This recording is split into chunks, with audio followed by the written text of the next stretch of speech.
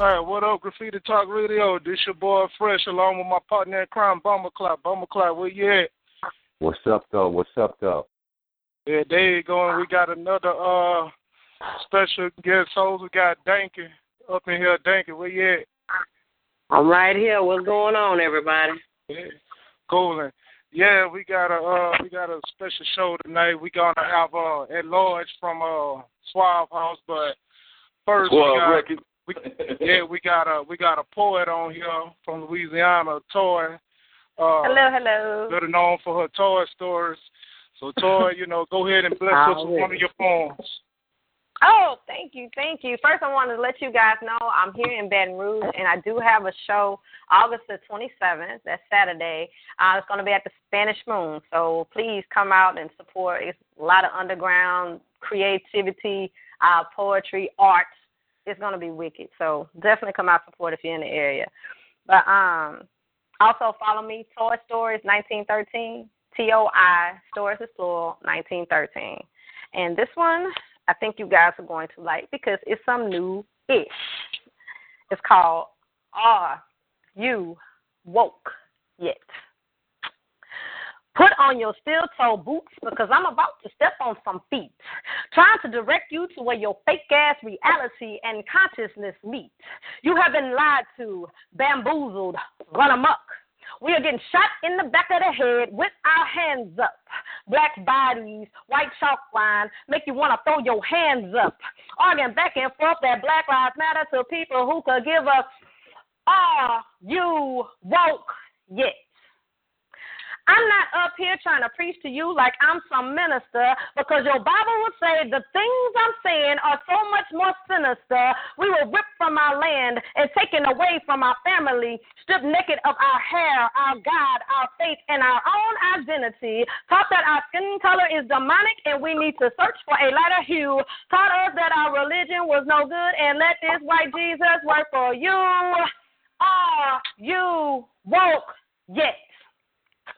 Your hair is nappy, and there's not a TV show, movie, or video that will let you forget it. You want that long, straight European hair and will spend your life bill to get it. But the funny thing is, they want to look just like us.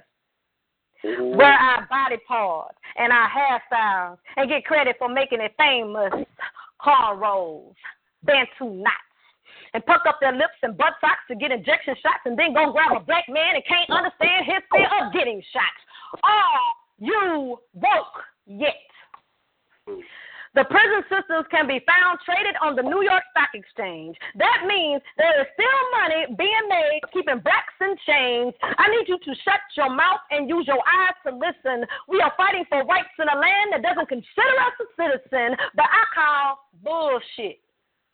And the claims we have no claims here are bogus. We are not a bunch of pennies with holes in it. We are far from hopeless. This isn't a time to know this because knowledge is power. Give me that damn clock so I can correct the hour. You have slept long enough, and I'm making sure that your alarm is set because I'm not sure that you are woke yet. Yeah. Yes, ma'am. Yes, ma'am. No. Thank you, guys. Yeah, that's what's up. Thank you. That's fire right there, Toy. That's fire, Toy. Look, I'll be high-fiving all of y'all right now. That right there literally woke me up out of my sleep. Like, Todd, get your ass up and write this poem. I had to write it. So I'm so glad you guys like it. So, yeah, please, y'all make sure y'all follow me. Toy Stories 1913, TOI. Stories is plural, 1913. Y'all can see all of my little videos and stuff. All right. Yeah, and as a matter of fact, when we get off, I'll just connect everybody to you. Like, hello? Yeah. What'd you say? Yeah, I was saying that. Matter of fact, when I get off, I can connect everybody to you. Oh, please, please. For sure. Thank you. Yeah, and thank y'all for having me again. This was nice, and meeting you guys, speaking with you guys. Right, I can't wait to actually meet you. That's what's up. Same goes, Gil. All right. All right, Tom. Show it enjoy you, man. Appreciate you. Thank Not you so a problem. much. Be blessed. All right. Peace and blessings. All right. Bye. God bless. Yeah, that's what's up, man. Yeah, so at large, where you at? Yo, I'm here, man. Yeah, all right. Yeah, this evening we got a special guest at large. He's one of the original artists signed to Suave House during his infancy. Now, when you hear about Suave House, you think about 8 Ball and MJG, South Circle, Crime Boss. Suave was on his way to being a national success when, with hits like Lay It Down, Attitude, Space Age Pimpin', and then all of a sudden it fizzled out and it disappeared, leaving law fans like myself wondering, what happened. So, at large, who's a master storyteller about the Southern rap history, he's going to tell us about the best of the house, man. He's going to tell about the best house in the hood from his humble beginnings to his treacherous endings. So, at large, it's good to have you on the show. Appreciate it. No problem, man. Get it going. So, to start things off, man, what part of Houston did you grow up in, and what made you want to start a music career? Well, I'm from 3rd Ward, and I grew up on the whole South Side, from the southeast to the southwest. Right. But I'm originally from 3rd Ward, South Union, all that. Okay, so look, was you part of that the battle rap frenzy back then? Not really. I think the first time I tried to rap probably was in the 7th grade, man. I went to Johnston Middle School, and they used to battle as soon as you get off the bus at school. They used to battle on the basketball court. Oh, okay. Some niggas was breakdancing and some niggas was rapping. Yeah. the usual, yeah. Yeah, the usual if it ain't rapping, it's ranking. It's rapping and ranking. Already, man. So, when did you first meet Tony Draper, and how was he as a person and a businessman? Well, me and Tony went to middle school together. Me and Tony went to Missouri City Middle School. I went there for I think 6 months, and we met in the 7th grade. And then we later on, we ran back into each other in high school. Me and Tony was the type of nigga, we was close. We wear each other belts and shit. You feel me? He my daughter. He my oldest daughter godfather. Oh, okay. So then later on, we kind of stayed in touch because me and him dropped out of high school. Right. And he had started working. And one day he had, I was running around the streets and shit, and he asked if I want a job. He was working at this place. First, he's working at I know he be telling the story about he worked at Olive Garden. Yep. Yeah, he's got this big ass green bucket. He's got this green bucket, man. And, then he started working at Logan's. It was a ham company or some shit like that. And he was I don't know if he ever became he was somebody important up there. Put it like that. He was somebody important. He asked that I want a gig because I wasn't doing shit but the average things we do when we drop out of school and shit. So I was bet. And during that time, he was he was starting a record label. I'm like, you starting a record label? You know what I'm saying? Like, yeah, you starting a record label and you working here. Tony had Big Mike first. Right. Mm-hmm. Yeah. That's right. Yeah, he had Big Mike. Wow. And like he showed me some pictures of cause he had like a little photo shoot for Mike. That just show you how ahead of the game he was, cause he was doing this working, but like he already was grooming the artist. You know what I'm saying? And he had this other dude named I think his name was Quist. His name was Quist. And Quist started working there too. But like Quist used to try to like, so we used to like glaze hands with blowtorches and shit, right? So Quist used to be trying to burn up the little Spanish dudes with the blowtorch and shit, right? You know, I think Quist later on I think he started smoking or some shit. So that was Tony who he was going with. So he was like, man, I need to get a group together. I like, shit, I do it. And then I went to school with a dude named Rex Robinson. Y'all probably know him as Thorough. Yeah. Right. So his name was Art Swift at first though. Okay. His name was Art Swift. So I was like, I got a homeboy that he raps. I mean, Rex was trying to. He was either. Cause Scarface and I think Rex was over there trying to do something with Shortstop at one time in the beginning with Detroit. Yeah, I think that's yeah. So when did Prince Johnny C come into the picture? Well, Prince Johnny C was in the picture from the gate because, like I told you, Tony had Big Mike first, right? Right. Yeah. So. Tony was the type of dude, man. I'm not even gonna lie to you. Like Tony was running with King T back in the day. Ask me how, I don't know. But yeah, Tony a real hip hop dude. You feel me? Like for real. And so with the Johnny thing, I guess because he produced Big Mike, and then Big Mike went to the Convicts. See, we were supposed to be dissing the Convicts. Oh yeah. What? Yeah, we were supposed to be dissing like cause they was. Tony had a partner named Big Troy at first, and I don't know if it was because of the way that Big Mike wound up going to rap a lot or whatever. They wanted us to originally diss them. And I was like, that ain't my fight. You feel me?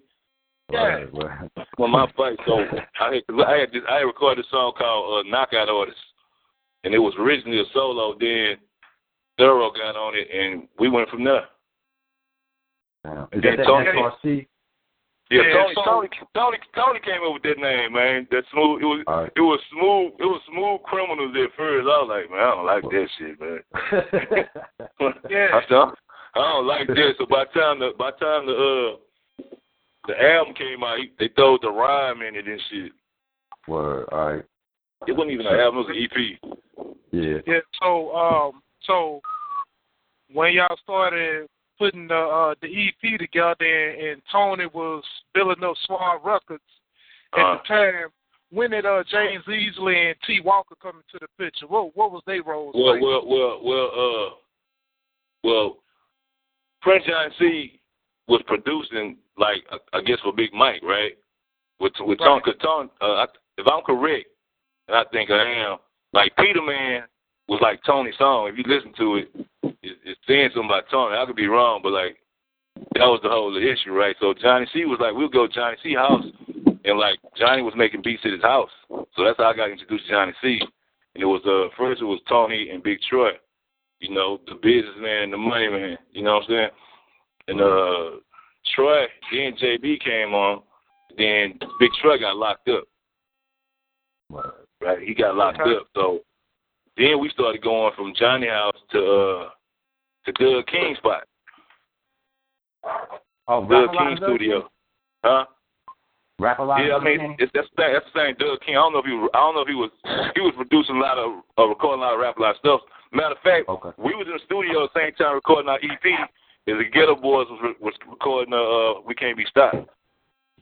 At the same time. Because I remember them bringing that. I remember them bringing that album, that photo shoot of that album cover inside one of our sessions with Bush and Hyde. Yeah. Yeah, because what's that New York? That group from New York, Organized Confusion, was in the session with us.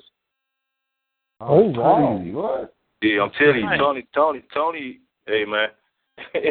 So, was this going on around the same time when Prince Johnny C was recording? It's been a smooth rhyme coming. No. When he, it was around the same time, and then once our project, I had issues in the situation because, like, for one, like, we didn't really have no creative control because, like, Tony named the group. He had the idea for this song called Blacks to the 90s, and, like, we would, like, get dropped off at the studio, and just, like, I just didn't like the way she was going. So since me and Thero are a group, right, I'm the one who was speaking up. You know what I'm saying? About, like, the group, like, hey, man, we need to tell them about this, tell them about that. So when it comes time to come talk to him, Thero not saying the same thing I'm saying. So it make it look like I'm the one that's complaining. You know what I'm saying? Word. So meantime, you know, we had recorded, this before it dropped, we had recorded like 3 songs, and it came time, Tony asked one of us to do a solo, right? And I was like, man, I'm not greedy. I mean, I had a solo written. Knockout Artist was originally a solo, but they added Thero on, and so Tony wanted somebody to write a song called Mr. Big, right? Word. So I was like, shit, Rex can do it. You know, so we sat at his house, and he wrote the story, and I did the hook. So, between y'all doing the early version of Mr. Big and 8Ball doing the remix, what was the similarities and the differences between the two versions? If you listen to the original Mr. Big, the story is the same. The whole story is the same. The nigga coming up, working, getting robbed, getting jacked. The whole story is the same story. Only difference is it's a different beat and a different rap style. Like Johnny C produced that Mr. Big, so that sound was that sound that Johnny C had at the time. You know what I'm saying? Like Johnny C sound was like a lot of the early Ghetto Boy sound. Yeah. Okay. Yeah. So when Baldwin came in, Baldwin brought that southern style to it. You know, because I admit Tony had came. He had introduced me to MJG first when because like we was having MJG. Yeah, we wasn't really just talking like that because like the issue of how I left. Because when I left with Johnny. Word. Okay. You know what I'm saying? Like it was something that was said, and I was like, I took the issue up with Tony. So to resolve the situation, Johnny was like, well, hey, let him just roll with me because see, Johnny had got a deal. Even though he was with the rap line, I think he had priority was Chicken for Johnny. That's when he was working on that Long Ride Coming. So I started rolling with Johnny. So was Johnny C in the process of starting his own label? Starting his own label. All I know is that I was gonna be his artist. So I guess like his first video, I'm in his video. My mama in his video. It's like because Rap-A-Lot had a video studio, and that's where he shot the video at. Wow, damn. The video ever dropped? The video ever came out? The video was long. What was that TV show called? The Box. I remember The Box. Yeah, it was on the box. It was on the box, and I never seen that video. We went on a little promotional tour for that album. Cause I was supposed to be on. There was a song called I think From the Ghetto to the Gitmo on his album. I was supposed to be on it. I forgot what reason I didn't wind up on it, but like if you look on the back of Johnny C album, he shot out At Large and the 713 Mob Squad. That's dope. All right. So that's some Texas shit. That's some Texas legendary shit right there. Yeah, I haven't introduced myself, man. My name is Quest. I'm a fan, man. I live in Houston, man. And, straight up? Yeah, straight up, dog. And, I'm from San Antonio, but I moved to Houston, and we all listen to all that shit, man. Everything you guys did, going to, also with MJG and all. Yeah. But that Johnny was from Johnny from New Jersey. Johnny and Red New Jersey. Yeah, they're both. Yeah, they're from the East Coast. Yeah. That's true. Yeah. Okay. So after y'all had did the EP, you was faced with a situation where you had to step down as an artist and you started working for Suave on the business side. This would happen. Like when I left, because I left. You know what I'm saying? I left, and me and Johnny started working on my solo. So the first thing I did was I recorded this song called "Hit 'Em Up" before Pop, right? Before. Like, for real, no bullshit. Like before, I this song called "Hit 'Em Up," and Johnny produced it, and then we started working on my solo project. And so, but your version of "Hit 'Em Up" never did come out, did it? So it's just sitting on the shelf. Johnny got a project, because I talked to him. I think last year. I talked to him in Red last year, and he was like, man, I sit back and listen to that project you did. Like, man, you was ahead of your time. So yeah, he still got it.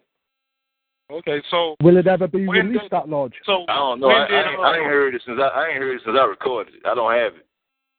Oh man, okay. That sucks. It's like a kid that I ain't seen before. Yeah, that's like unreleased. It's in a shell. Yeah. So when did 8Ball and MJG come into the picture, and what was your thoughts on them when you first met them? Well, I met G first. I met G first. Tony brought G first. He came to my house and he introduced me to G. I was like, okay. So then later on, then G went back to Memphis. Then Ball came, and then he introduced me to Ball. And Ball was supposed to produce a track for me, right? Because Tony had let me hear. He had let me hear. What's that song? Coming Out Hard. He let me hear Coming Out Hard. He had played Mr. Big in the car, and I had caught that Funeral Report, right? That's the first thing I heard when I listened to it, the Funeral Report. I was like, oh, that was a little slug, but okay. You know, we was cool. Yeah, then he let me hear Coming Out Hard. I was like, man, this shit damn. You know, them niggas it was wild because them niggas had some Jerry curls and shit, right? And when they first came to Houston, they had like curls and was like wearing jean jackets and shit, right? So I was like, damn, you know what I'm saying? I was like, damn. And they brought all their homeboys from Memphis had like curls too. They used to talk about weed. They be talking about smoking chicken and shit, right? I'm like, man, they got that whole plan. You know, they got a whole nother vibe. But I was digging it. It was fun, you know what I'm saying? So when Ball and G, when they was coming over to Suave House, they had a situation with OTS Records that they was locked in for multiple album contracts. Did Tony Draper help them get out of it? How did that transition happen from? I don't even know how they even transitioned from the country. I just know one day Tony showed up with a group of dudes with some Jerry curls. We had stopped talking for a minute because I had started working with Johnny. So right. It's like you saying like because Thorough when I left Thorough just kind of faded to Swift. He kind of just faded out. You know what I'm saying? He ain't really just tell him he was leaving, but since I was gone, it's like the group was dissolved. You know what I'm saying? But I kept working. Yeah. So then he let me he had the Ball and G project.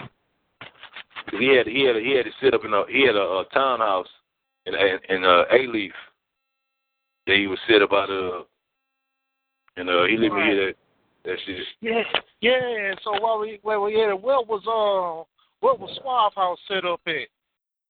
Well, when it was originally Suave Records, where was it at?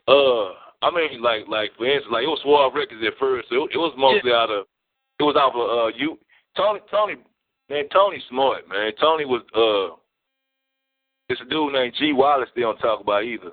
G Wallace was pretty important in the beginning of Suave House too, because it was a record store on in A-Leaf called U&I Records, right? And Tony would work out U&I Records like it was a building. Like you could take phone calls out like they really in a office building. You know what I'm saying? Right.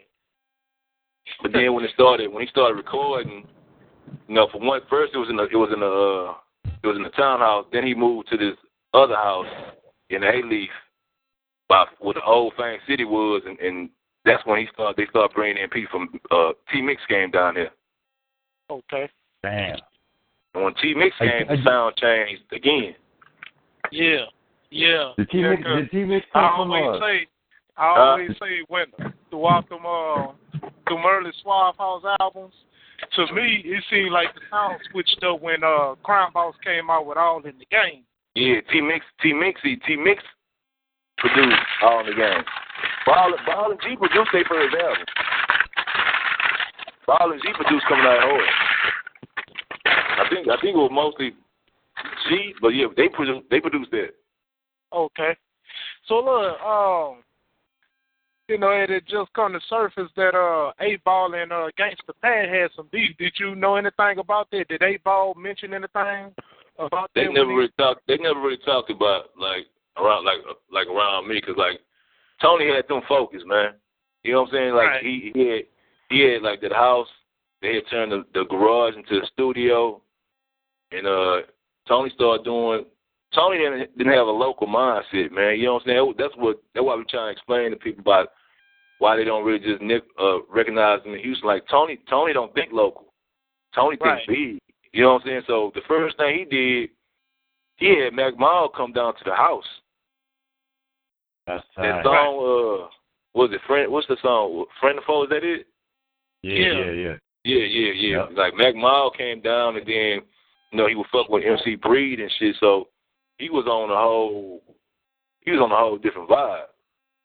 So around that time, that was when Suave was really starting to get popular, man. So tell me, what all artists was coming through at Suave House? Who wanted to sign with Suave House, and what artists was signed on Suave House, but didn't put out no album? A lot of people. It's a lot of people in Houston won't say that they were trying to sign Suave, but most of them did. But Tony didn't like that local sound. Tony like niggas that really can rap. Like Ball and G can really rap, man. Yeah. Right. Yeah. You know what I'm saying? Like they can really rap. So everybody he was signing, like even when Mr. Mike came, like Mr. Mike's name used to be Renegade. So Mr. Mike was solo and Thorough was solo.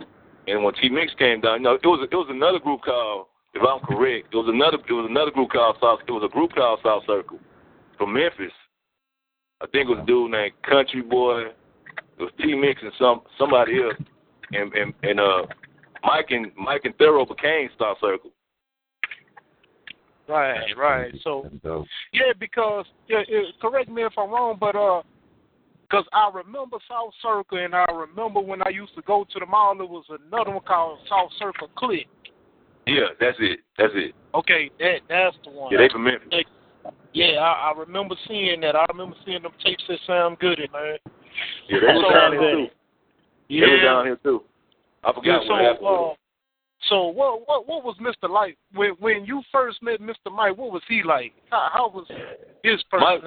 Mike was cool. Mike was cool and reserved. Mike was a big Tupac fan. Okay. Yeah, Mike was a big he was a big Tupac fan at first.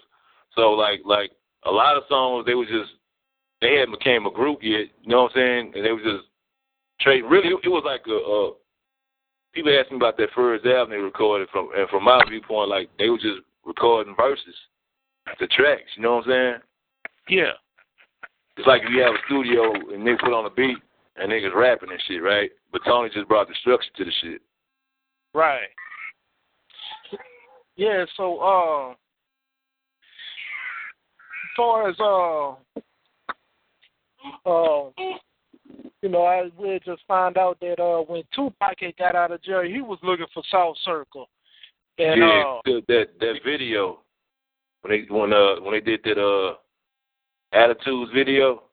Yeah. They had them hats on. One said "Rest in Peace to Eazy-E," and the other one said I think it was "Free Tupac." So when Tupac got out, I don't know. I forgot what the radio station was. He called a radio station and he asked about South Circle. I told Mike that shit one day. He like, for real? I'm like, yeah. I said, ain't what somebody told me, niggas. It's what I heard. You know what I'm saying? Like, I heard them do it. I was like, damn. You know what I'm saying? Like, then they start putting out them promotional in the magazines from Pen and Pixel. Like, a lot of people don't know that Tony blew up Pen and Pixel. They gotta give that dude his credit, man. Exactly. Yeah, because I mean the whole style of Suave House was different, from the production to the album covers. It was just something that I had never seen before. It changed the game. Plus, look, he jumped demographics, right? Like Tony was doing shit with East Coast dudes and West Coast dudes, and you know what I'm saying. They just wasn't doing like he was doing, man. I was actually like, cause during that time period when things started rolling, I had got in a little trouble, so I had came to him on some. I thought I was gonna get locked up for a little while, so I was on some, man. Let me be security or some shit until this whole thing go by. You know, he had to go ask the other dude that was the CEO, JB, James Inslee, but you know, it never turned out that way. Right. Yeah. So just name some of the major moves that Tony was making, man.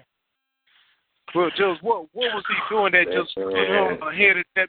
He was ahead of the game that people don't recognize. Tony is. I ain't even gonna say was. Tony a real music executive, man. Like his mind, and I say that because I see it how he see it.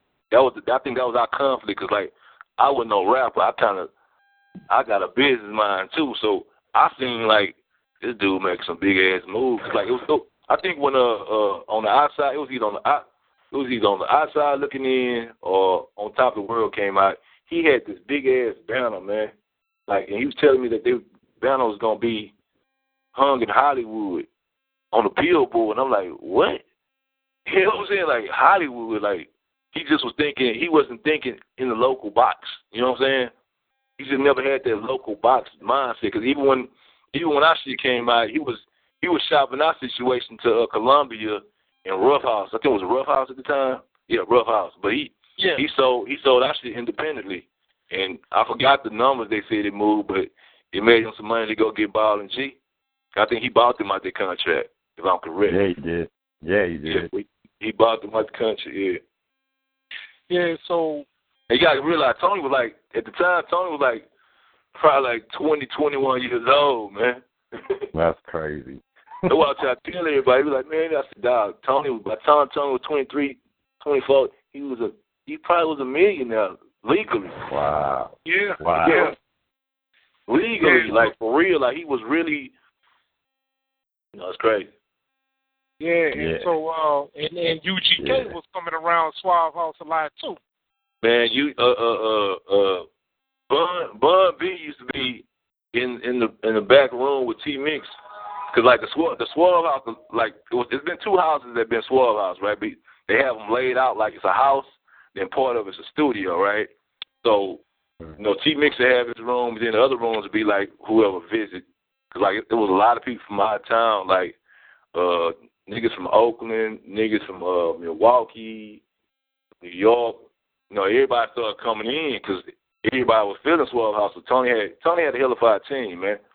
Like people, like I tell everybody, I say, man, y'all had to be inside and see what was going on for y'all to understand how big Suave House really was. You know what I'm saying? Like from the end, it really is like on the outside looking in. If you was inside, you'll see like, man, what this nigga got.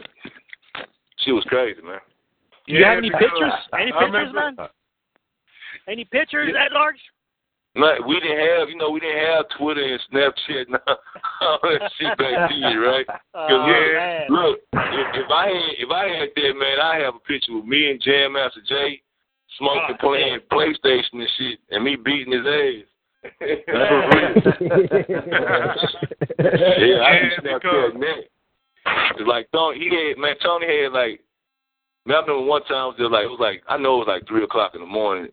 He making candy apples and shit, right? 3:00 in the morning. Then all of a sudden I see like three white dudes in suits coming in the house. Like I think this was around the time when the Universal thing was going on, right? I'm like, man. And then one time we sitting in the house, and all of a sudden Redman just walk in the house like, "What's up?" You know what I'm saying? Like, and I'm like, yeah, shit, man. Like, and then one time I rode with Ball and G, and we went to go pick up EPMD from the hotel and shit. I'm like, wow. Look, Tony was doing shit so big, man. Like I go over there and knock on the door, bro, and Ice Cube will open up the door. That's crazy. Like for real, I'm talking about like you knock on the door, and the person that opened up the door is Ice Cube, right? And I'm like, but that was Tony from the gate, though. You know, he always been that dude who rubbed elbows with people from out of town. Yeah. Wow. That's before Ice Cube went Hollywood, huh? This was like probably like 90. I say like 97. Yeah, okay, like so he was already doing Friday and shit. Okay, that's when he was doing the West Side Connection then. Yeah, like you know, Tony was cool. Tony was cool. T Mix produced for Dub C too. T Mix produced for Rakim. Everybody. He did Rakim. He did MC Ren. Yeah. He did. What else he did, man? He did a lot of shit, man. Because Tony was pushing more of that production. Tony was put sound. See, Suave House was a sound. Right. Those people don't really like look at like Suave House was a sound. That's why you see when everybody left and tried to do something else, they didn't have that sound. You know what I'm saying? They didn't carry that sound with him. He had cultivated the sound, man. Cause he had he had G writing for dudes from New York. Y'all remember it was a rapper named A+. He was young, but he was signed to Universal. So Lodge, that was his name A+. He was live though. He was live. His name was A+.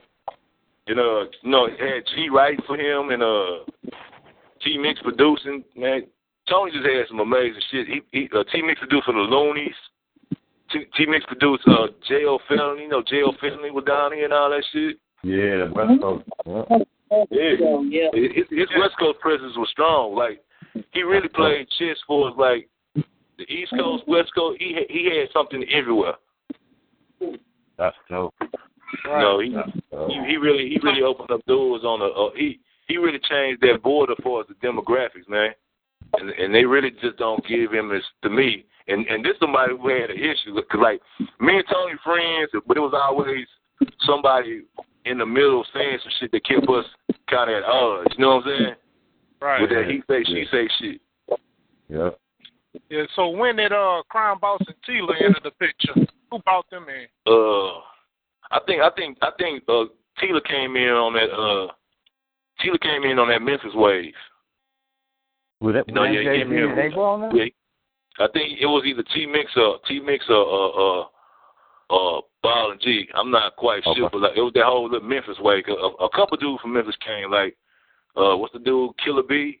He was down here too. I seen somebody had put a song up with Killer B. I remember Killer B. He jumped off a bridge.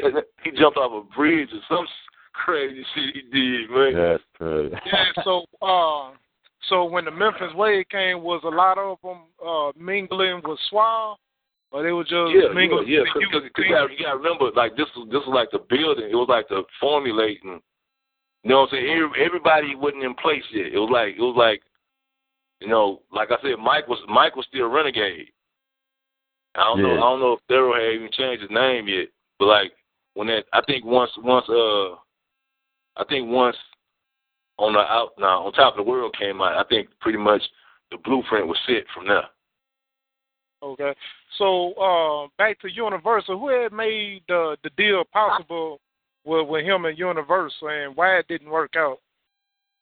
See, it did work out. I mean, from my point of view, cause I'm not there with the pen, you know what I'm saying? Because, like, no, the ends is not a business. Like, cause, like, Universal had, because they had, you know, by that time they had Psychodrama.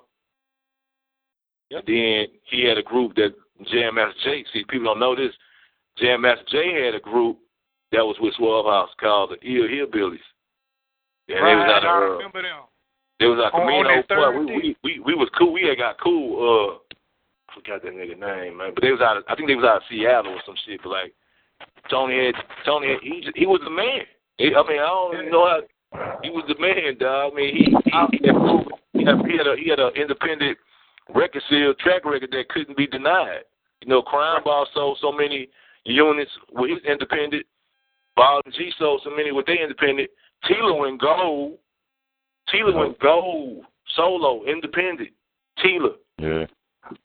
You know what I'm saying? Like they don't mention that Tila went gold, man. Right before he left. Like right before he went gold. Like, why would you leave when you go? I mean, that's that person now. Right. So what happened with that situation when Tila ended up leaving Swag going to Rap-A-Lot? Man, this is what I say, because this is my whole view of everybody.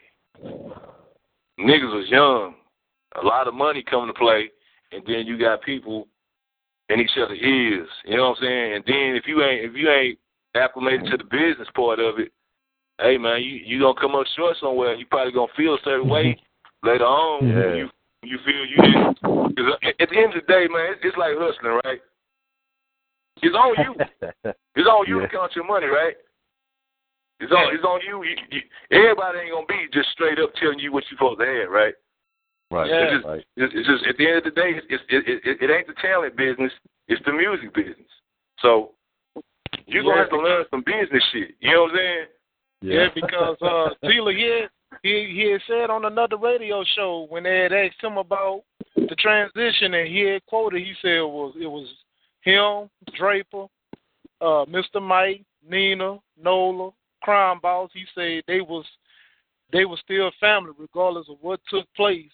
He said you can't be a sucker. I'm patient. There's a difference between being patient and being a sucker to a degree.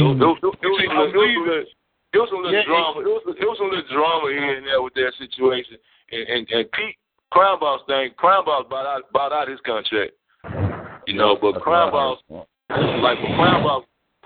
locked up a lot during his little shit though. Period though. You know what I'm saying? Okay.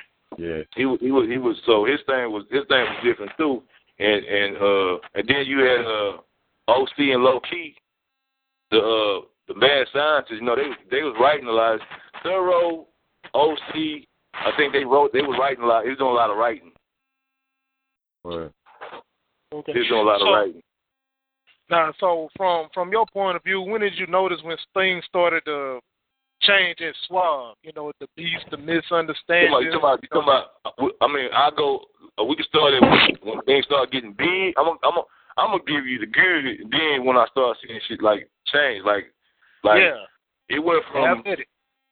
It went from Tony driving the bucket to later on Tony had a drop top Bentley Azure and a Range Rover and Grey Goose sponsoring Ball and G Tour and the tour bus parked in the yard.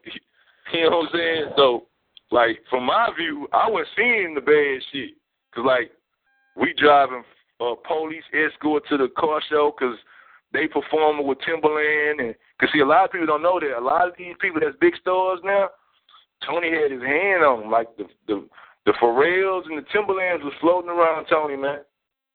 They don't be, and Khaleesi's and all that, they was floating around Tony, man.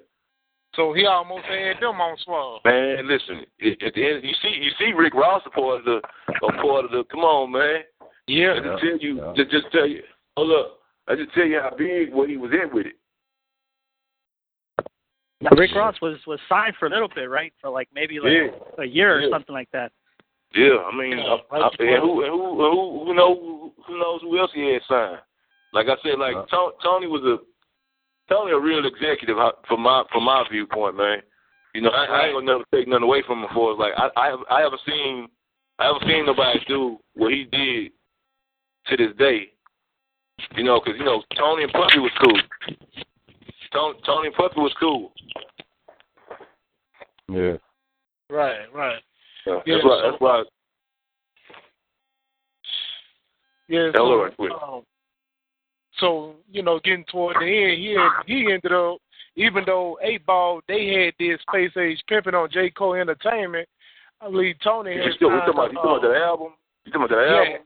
Yeah. That was Interscope too. J. Cole was a part of Interscope. All under Interscope, and Draper was under that too, wasn't it? Tony was Universal. You know, all that's the same. All that be under the same Universal umbrella. You know what I'm saying? All that shit intertwined with each other.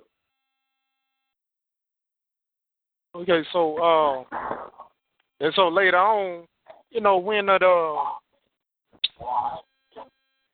can I put it? When he realized that it was over, you know, after everybody was leaving and was trying to switch up. I don't think it was ever over with Tony because, like, all right, first Tila left, right? First, was it Tila left or was it Mike?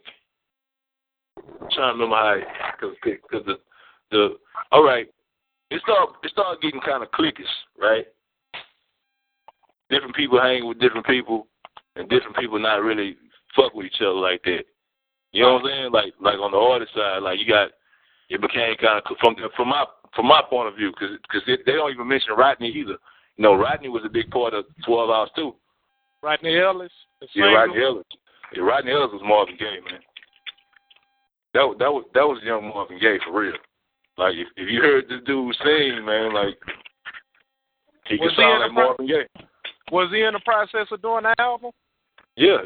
Everybody that you was in had a situation. Now, their situation, how it turned out, kind of depended on whatever relationship they had with Tony, and whatever I guess whatever work ethic they had, or whatever, you know, real label stuff. Right. I think a lot of people took, and me included. I ain't gonna act innocent. You gotta separate your personal feelings from business, man. You know what I'm saying? Like this person ain't your daddy. You feel me? This ain't your.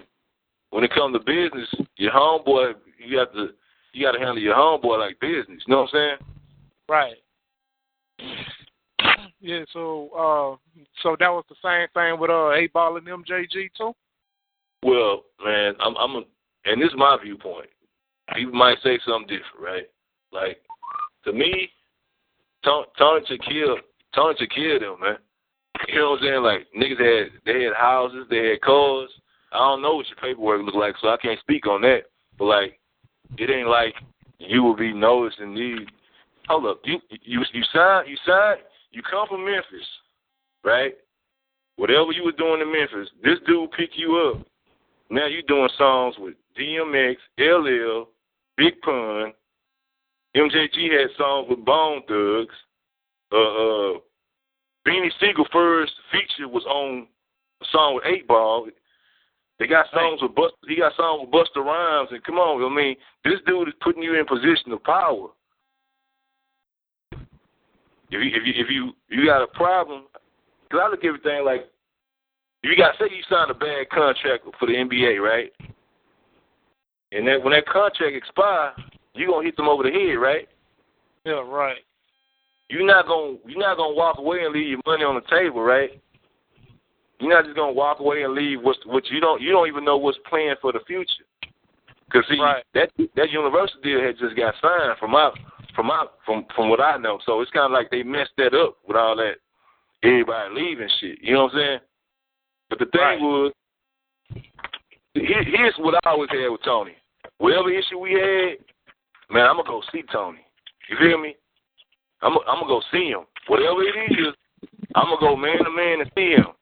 I don't see anybody. I don't see nobody. I don't know who did that.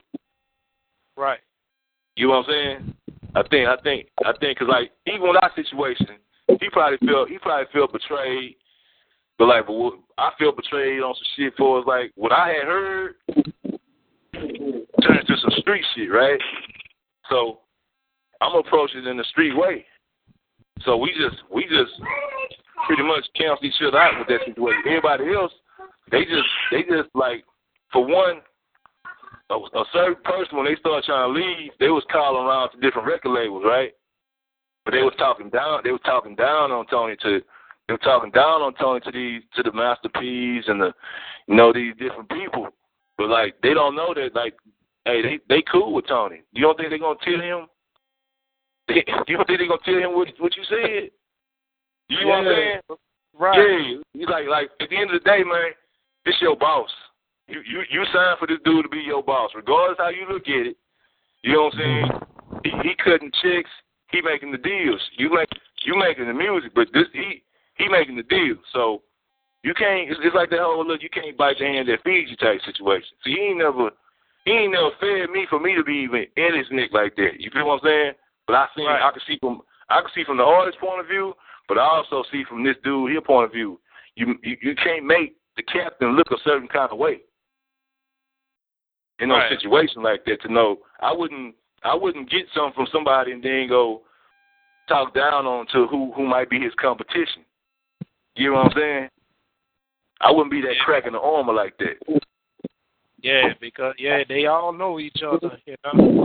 Yeah, so, and you gotta realize, like at the time, Tony winning. So you going talking down is like espionage. You know what I'm saying? Like you going telling somebody that the ship rocking instead of coming to that man and saying what your issue is. Yeah. Right. Yeah. That's my point. That's my point of view. But like I've actually had a conversation with Tony about when people left. You know what I'm saying? Like a one-on-one. When Tila left, a one-on-one about what he think gonna happen to this artist here. Do you think he gonna have a career, or is he gonna wind up working for the company? Like we was close enough to talk like that. Right. Yeah. So Draper, he was there that night when Biggie Smalls had got murdered. So his car, I think his car got caught in that. His car got caught being that Bentley Azure got caught in that. I guess when they seen the situation happen, so I think they came down here. I think they had came and talked to him or something about the shit. You know, Tony was a big boy. Tony was around the J's and P's and Master P. I don't know if he'll see it now, but like I heard from Master P myself, man. Like they got game from Tony. They got game from Tony and of course Lil J, because Lil J is the pioneer. You know what I'm saying? Tony was just doing real music executive shit. I'm talking about like really from the ground up, man. Like I don't know other way to explain it than if you've seen it from the ground up. If you've seen what this boy started with and how fast he made it happen, because like we came out. I signed a contract in '91. I left, and I said mine now. So Ball & G, I think Ball & G dropped what, '93? What was their first album drop? '93. 93? Okay, so from 93 to 1998, because that's when I say everything started kind of like fizzling out, right? Like, so from 90, so on a 5-year span, he made all them little moves. Man, who you know did that, man? I'm talking about from the South, Houston. Keep in mind, we still Houston. It ain't like it was a big radio. A whole bunch of radio play, because Ball & G was getting played on the radio in Houston. They were playing Ball & G in the clubs. Right. Yeah. So how do y'all feel when y'all had first heard that Ball & G had signed to Bad Boy? Well, see, I was around Ball. I was cool. See, I'm cool with. I was cool with everybody, right? Yeah. So I go over Ball House with Thera. And like, I remember him playing. First, I was going to Ball's studio because when he started working on that compilation album, 8 Ways, then I think that was the J Core thing with him. Mm-hmm. And because he had Lil Kiki, and because Lil Kiki recorded a whole bunch of songs with Ball. People don't know. And it's jamming. I don't know what happened to it, but like I think Lil Kiki was gonna sign the Ball. Wow. If I'm correct. I know he did a lot of work with him. Damn. Yeah, I think he did a lot of work with him, but like, yeah. And then what was that question again? How do you and Tony, what did y'all think when Ball & G had signed the Bad Boy? Oh, okay. Yeah, so I had went over Ball House and he was playing some of the stuff that I guess it wasn't from that album. It was from Ball's solo album. I think that what was the name of it when he left? Because he had a song with Puffy doing the hook. Yeah, I know what you're talking about. Yeah. So I heard that, and then later on, I heard you playing some more stuff, and he wasn't saying Swab House. He wasn't saying Swab House and shit. And I was like, because keep in mind, I know that at the time that Tony and Puffy cool. Like when that We Can't Be Stopped tour came to Houston, like Tony, I'm gonna tell you two stories. I'm gonna tell you the story when Snoop signed with No Limit, and it came to Houston. Like Tony was empowered in with, like, he backstage, he the one holding down kind of like with Master P. That's why like, you know, Psychodrama got that song with Master P and Ball and G. I think it's called Uncut or some shit like that. Yeah. So like, he had a good rapport with P. And I keep falling out from what you asked me, man. Yeah, the bad boy. The story's so big. The story, so I can go 9 million ways with the story, because, like, if people had just seen from the inside what this dude was doing, man, like, I ain't gonna lie to you, man. Nigga, like, this somebody I know from 7th grade, right? And to see what he did, like, he didn't go to school for that shit. You know what I'm saying? He ain't from New York. He didn't walk up to the office building. He did all that shit from Houston. Right. Yeah, so, hey, Bomba Clyde, you got something you want to ask, man? No, man. I mean, what was it? Did Swab House really, like, retaliate against, like, Tila as far as, like, physically trying to harm him? I mean, there's a story that, you know, but no. I don't know if it's no retaliation. It's the streets talk. That's what's up. But, like, you know, if you, I'm just saying, like, you don't bite the hand that feeds you, man, unless they really trying to, like, fuck you over. Like, I don't see Tony in that situation. And then again, you know, money make people do funny different things, but, like, he was really about growing that company. You know what I'm saying? Like, if I think if the opportunity came for him to, like, lay the cards out fair, because at the end of the day, he still established himself against this in this music industry, and we all know that the music industry ain't just music. So every dollar counts on your team, on you building your team, and we talking about your surrounding team. We ain't talking about just music here. Like, you know, the game ain't how people think it is. You know what I'm saying? So it's other things. So with that being said, I don't think that Tony was on no I'm gonna fuck you all your career. Right. He was. How can you want to fuck somebody but get the same? You want the best work out of him? Because he was getting, at the end of the day, he was getting the best. Look, Mr. Mike got a song with Ice Cube, man. Yep. You know what I'm saying? Ball got a song with Big Pun. Yep. He got a song with Mobb Deep. And he recorded with E40. E40. Like Ball got a song with Brian McKnight, a remix with Brian McKnight, produced by T-Mix when Brian McKnight was hot. And Ball rapping on it. Wasn't one of them was supposed to do a song with Mace? Oh, yeah, man. This story here blew my mind. Cause, like, this story come from Tony. Tila, like, y'all know that song, The Play Away, right? Yeah. I think it's supposed to have been Tila and Mace. Oh, what? Oh, okay. Wow. Man, Tila was going to be a superstar, man. If he Tila was Mace. Tila was Mace. Yeah. That fly shit. Yeah. Yeah. Tila was going to be a superstar. If he would have stayed with Swab House, you see that song showing up is still the strip club anthem to this day. Yeah. Like what you said earlier about the sound, because Swab House was the sound. So if Tila would have stayed, you think his career would have been like better off, like would have been bigger? No doubt. Okay. I think if everybody, I'm gonna put it to you like this, and I'm gonna say this boldly, right? Yeah. If everybody had stayed in place, and whether the little storm they was going through, because at the end of the day, it was about money, right? Everybody grievance was about money. It ain't that niggas was getting beat up or, you know what I'm saying, and slapped around and and that type shit. So if you got a grievance about money and if it's business, you come to the table and you straighten it out. So how he was sitting, Crime Boss was going to do a song with Tupac. Crime Boss was going to be the first one to record with Tupac when Tupac got out of jail. People don't know that. That's great. That's crazy. Right. Wow. So how For real. Like, so what happened? I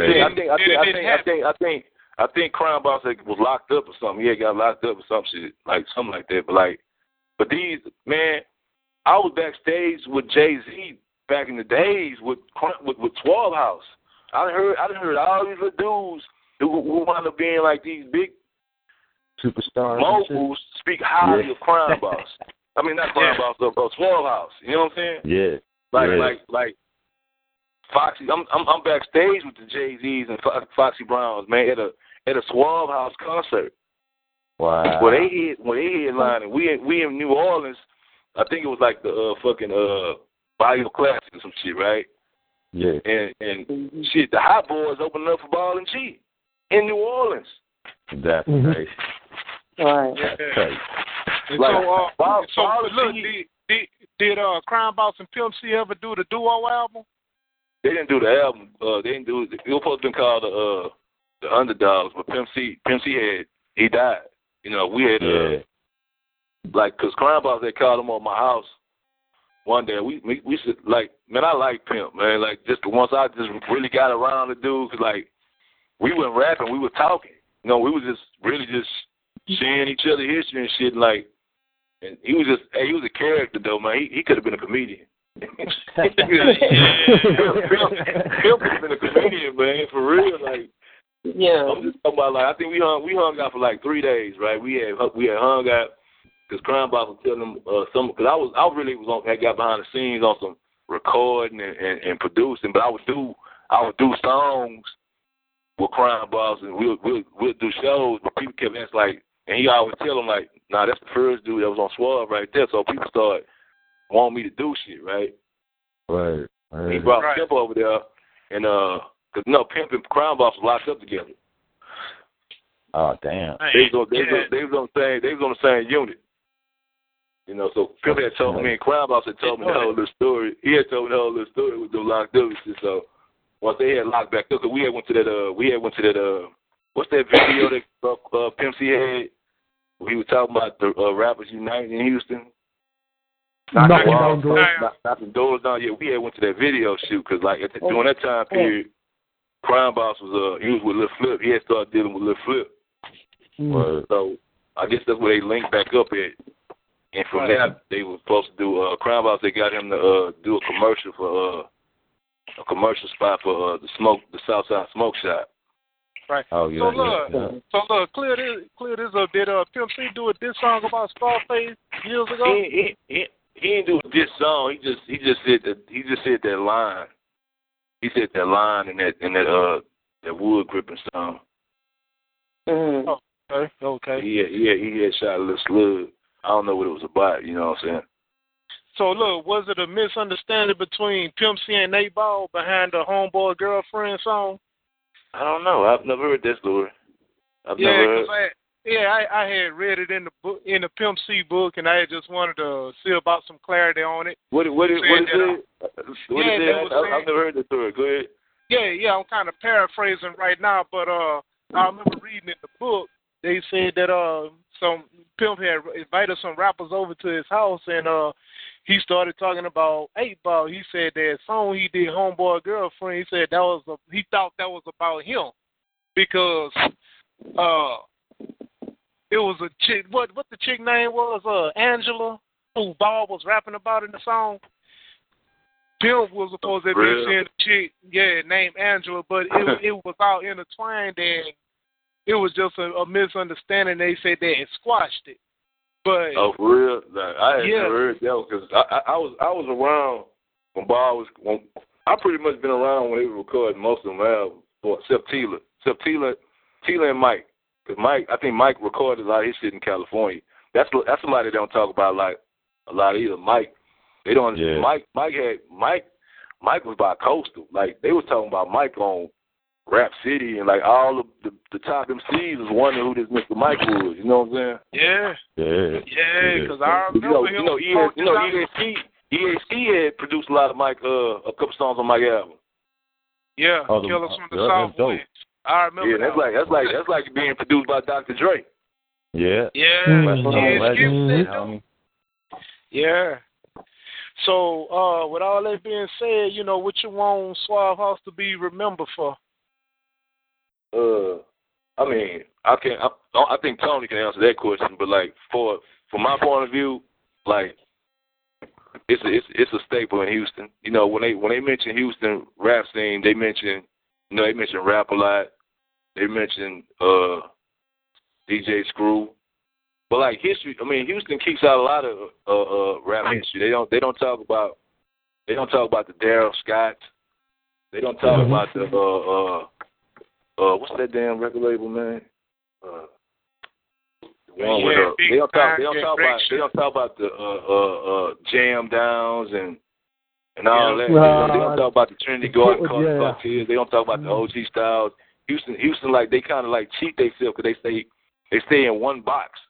When the Houston hip hop history is like it's about as big as you can compare it to New York and LA, really. Yeah. To me, it shouldn't be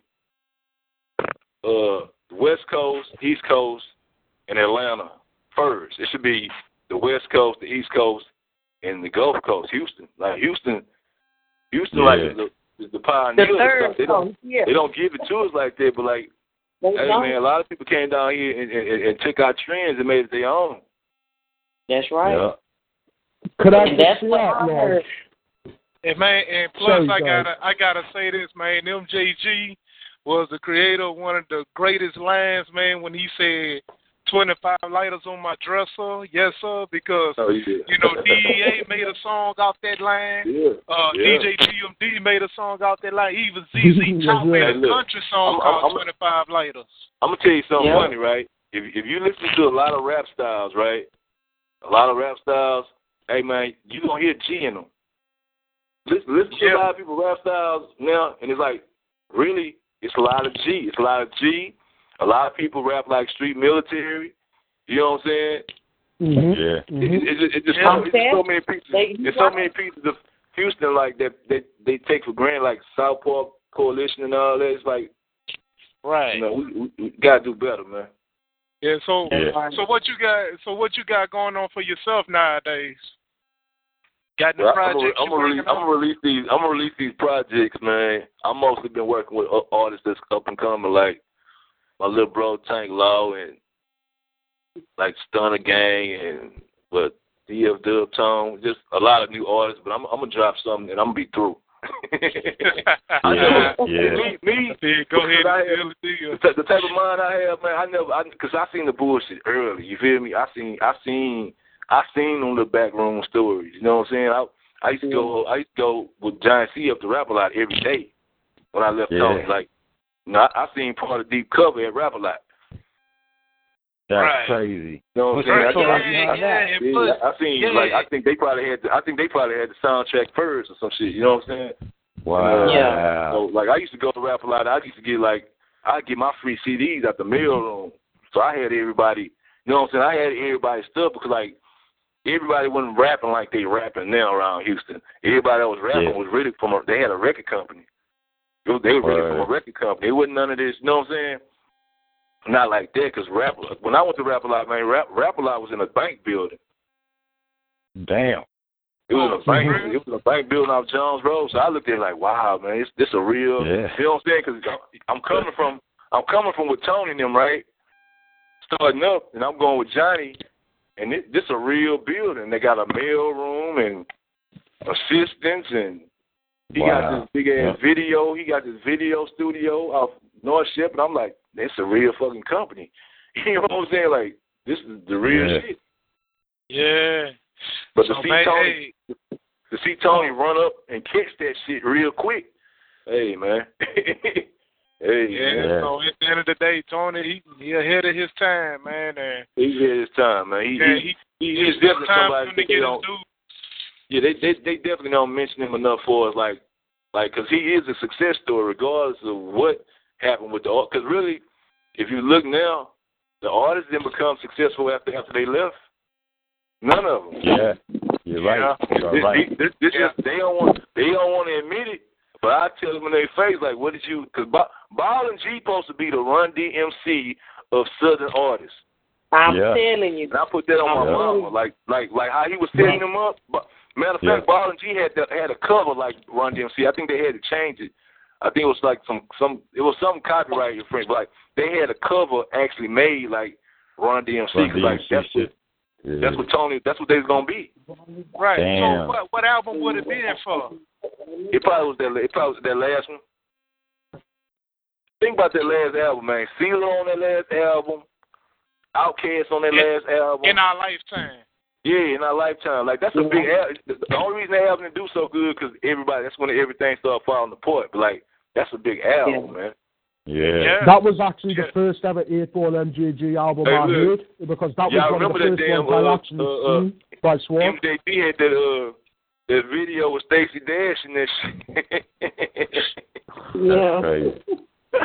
I'm just saying, that's the level of shit they was doing. That's how big. They was on some big boy shit, man. Right. Yeah. Man, so the floor open, man. Anybody got something they want to ask them? Hey. This Miss Danky, what's up? I gotta ask this question. Jay, I already know. Who is your favorite rapper? Oh wow. My favorite rapper. Do we gotta do it like past? What? Well, okay. I'll put you like this. I tell you, the blueprint. The blueprint is Rakim. Okay. That's the blueprint Rakim. Okay. I like Pac because of similarities. I see a lot of similarities that I really try to get away from because, like, in the beginning, Johnny was pointing that out. Like, he was like, we had went to see Juice together, right? Okay. And I think it was before Pac album dropped or some shit. He was like, that dude gonna wind up being like you. And I was like, man, fuck that shit. But then he wound up really being a big ass dude. You know what I'm saying? Like, so I think Rakim. Now my favorite group is Bud Law. Hell yeah. I've had the honor of actually talking to Big Hutch on the phone, man. Like that's one of the highlights of my shit. Yeah, Bud Law my favorite group. Yeah. We gotta get him, y'all. Yeah, Bud Law my favorite group, man. I hope y'all get them. I hope y'all get him on here. Yes. We working. Yeah. Hey, so that is it. Anybody else got something they want to ask? At large, I've just got a couple of questions, and I just want to say this as well. It's been a pleasure hearing your interview. I really just want to say a couple of little things that I found out. The way that I look at hip-hop, especially being out in the United Kingdom, bro, the way you said it, I have always looked at hip-hop, the southern music being the third coast. Because around the time when Little Flip dropped Underground Legend, the album, I was fortunate enough to hear one of the singles of it on TV out here. So that's really got me into southern hip-hop. But one of my main questions, Lodge, I would like to ask you is, what was it like to be around 8-Ball and MJG at the time when they were developing as artists? What was the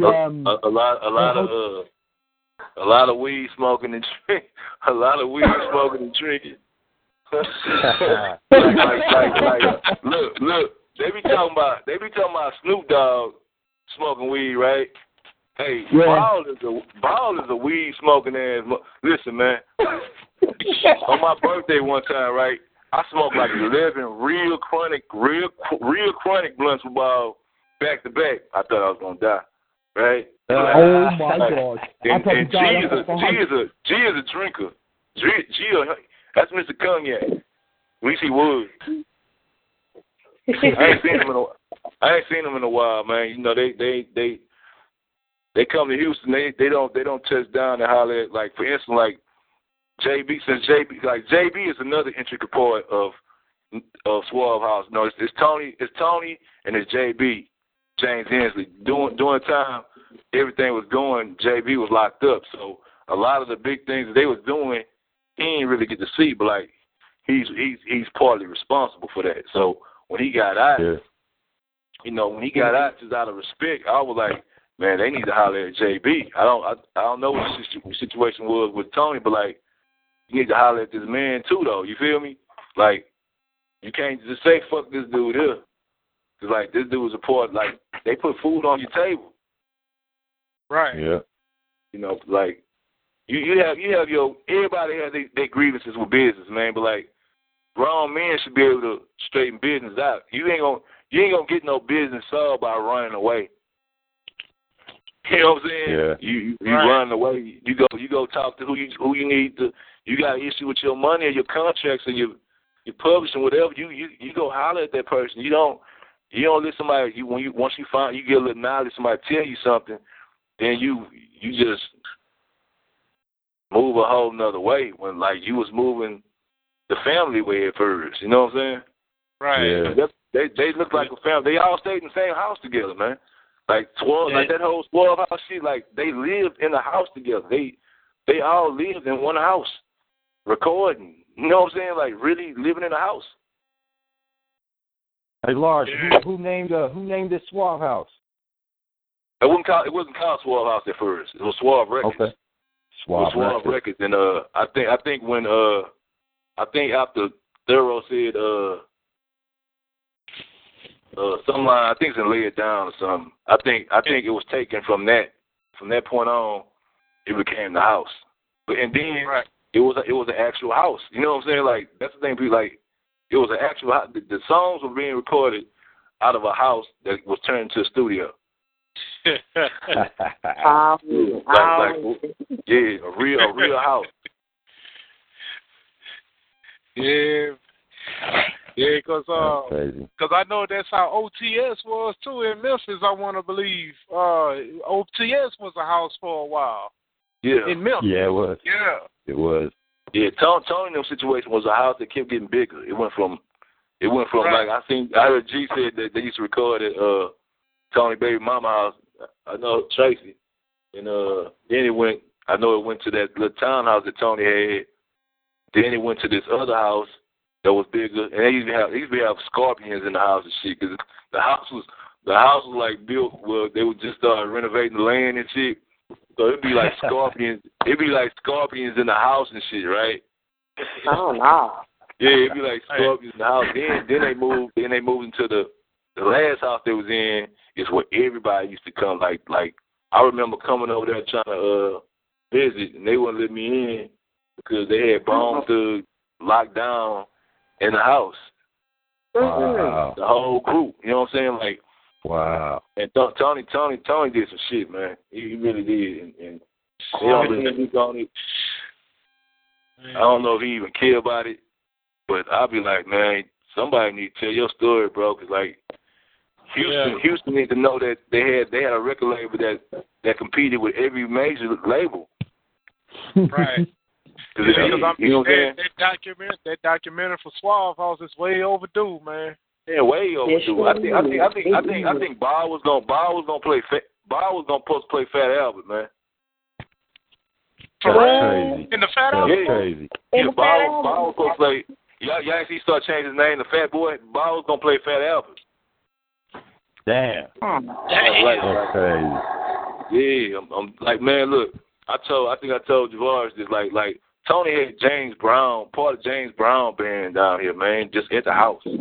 Wow. He used to have people like Andre Rides and just at the house. You know what I'm saying? Like, just you don't know it. It ain't no big, you know. Then I said it wasn't no Twitter and all that shit, but like it wasn't like pictures being taken. Like all these people at this house just on the low. Damn, that's tight. Them executives know Tony. He made them a lot of money. Yeah. Then nothing on the set about him, like Tony owned the masters. He was a young dude who owned his masters early. Like his independent game was real. Right. He went there half and he owned his masters.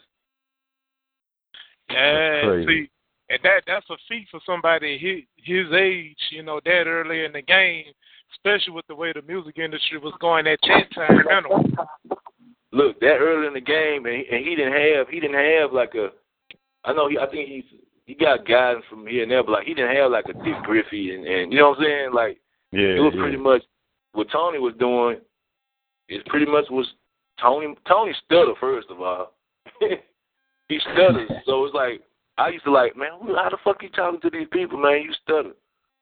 You know what I'm saying? So like, you know, it was just crazy, man. Just like, but yeah, what he built, man, I compare it to like the Death Rows and the No Limits, cause like really, yeah, it was. It got fucked up. I ain't gonna say it faded out. It got fucked up before they seen how big it was gonna be. Right. To this day, he still work with Ice Cube, so that ought to tell you something. Yeah, and plus to this day, people still raving about Suave House, man. Because a lot of people don't. It's been plenty of days, man. You know, man, some of my partners be just sitting around just talking about music. Suave House come up and be like, man, what happened, man? You know, they just fizzled out, you know. Yeah, and another thing, like Tony introduced T-Mix, man. T-Mix, to me, T-Mix was like my Dr. Dre, right? Because, like, when I had started back down fuck with the music, I supposed to have went with T-Mix. Because T-Mix, when he left, he was starting something called the Bomb Shelter or some shit like that. And one day he called me like, you ready? And I was like, what? Hey, that's like Dr. Dre calling you like, what? Yeah, I'm ready. Yeah, look, people don't even know that Big Duke from Boys in the Hood, Big Duke, Gilly the Kid, they Suave House, man. Ain't one of the clips Suave House? Or he managed Tony, man, he managed the clips, and he had got them. I think he had got them Columbia. He either got them out of a deal, or he got them a deal. You know, he one of them dudes that move like that. You don't know he did. Like, for instance, as independent as people thought Ice Cube was, Tony kind of taught Ice Cube the independent music game. Yeah, wasn't he the one that got Ice Cube his first masters off that? Yeah. And then that was his very first master. Yeah, that was crazy. Yeah, that was Tony. Yeah, that's crazy, man.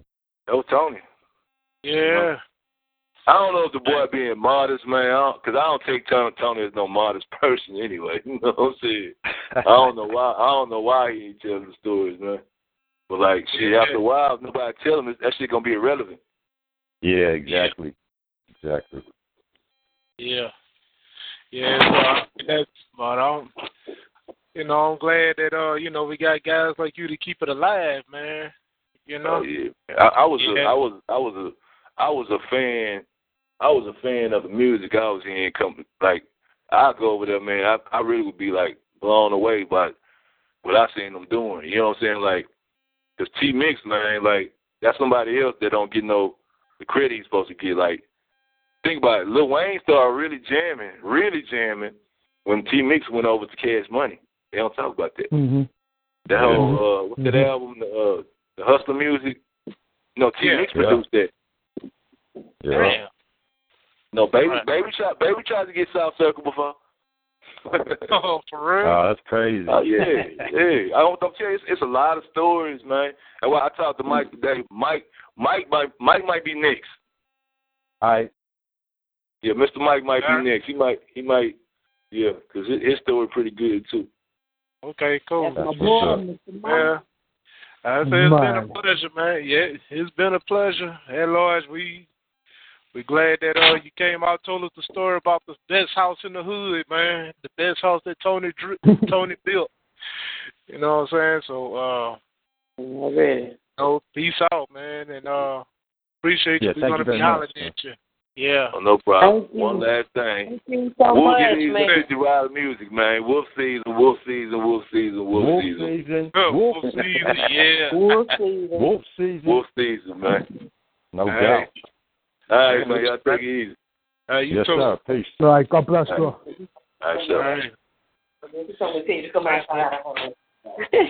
Let's wrap it up, man. All right, guys. God bless you all, man. Good night, ladies. Good night, guys. I'll speak to you all next week at the round table. It was a pleasure.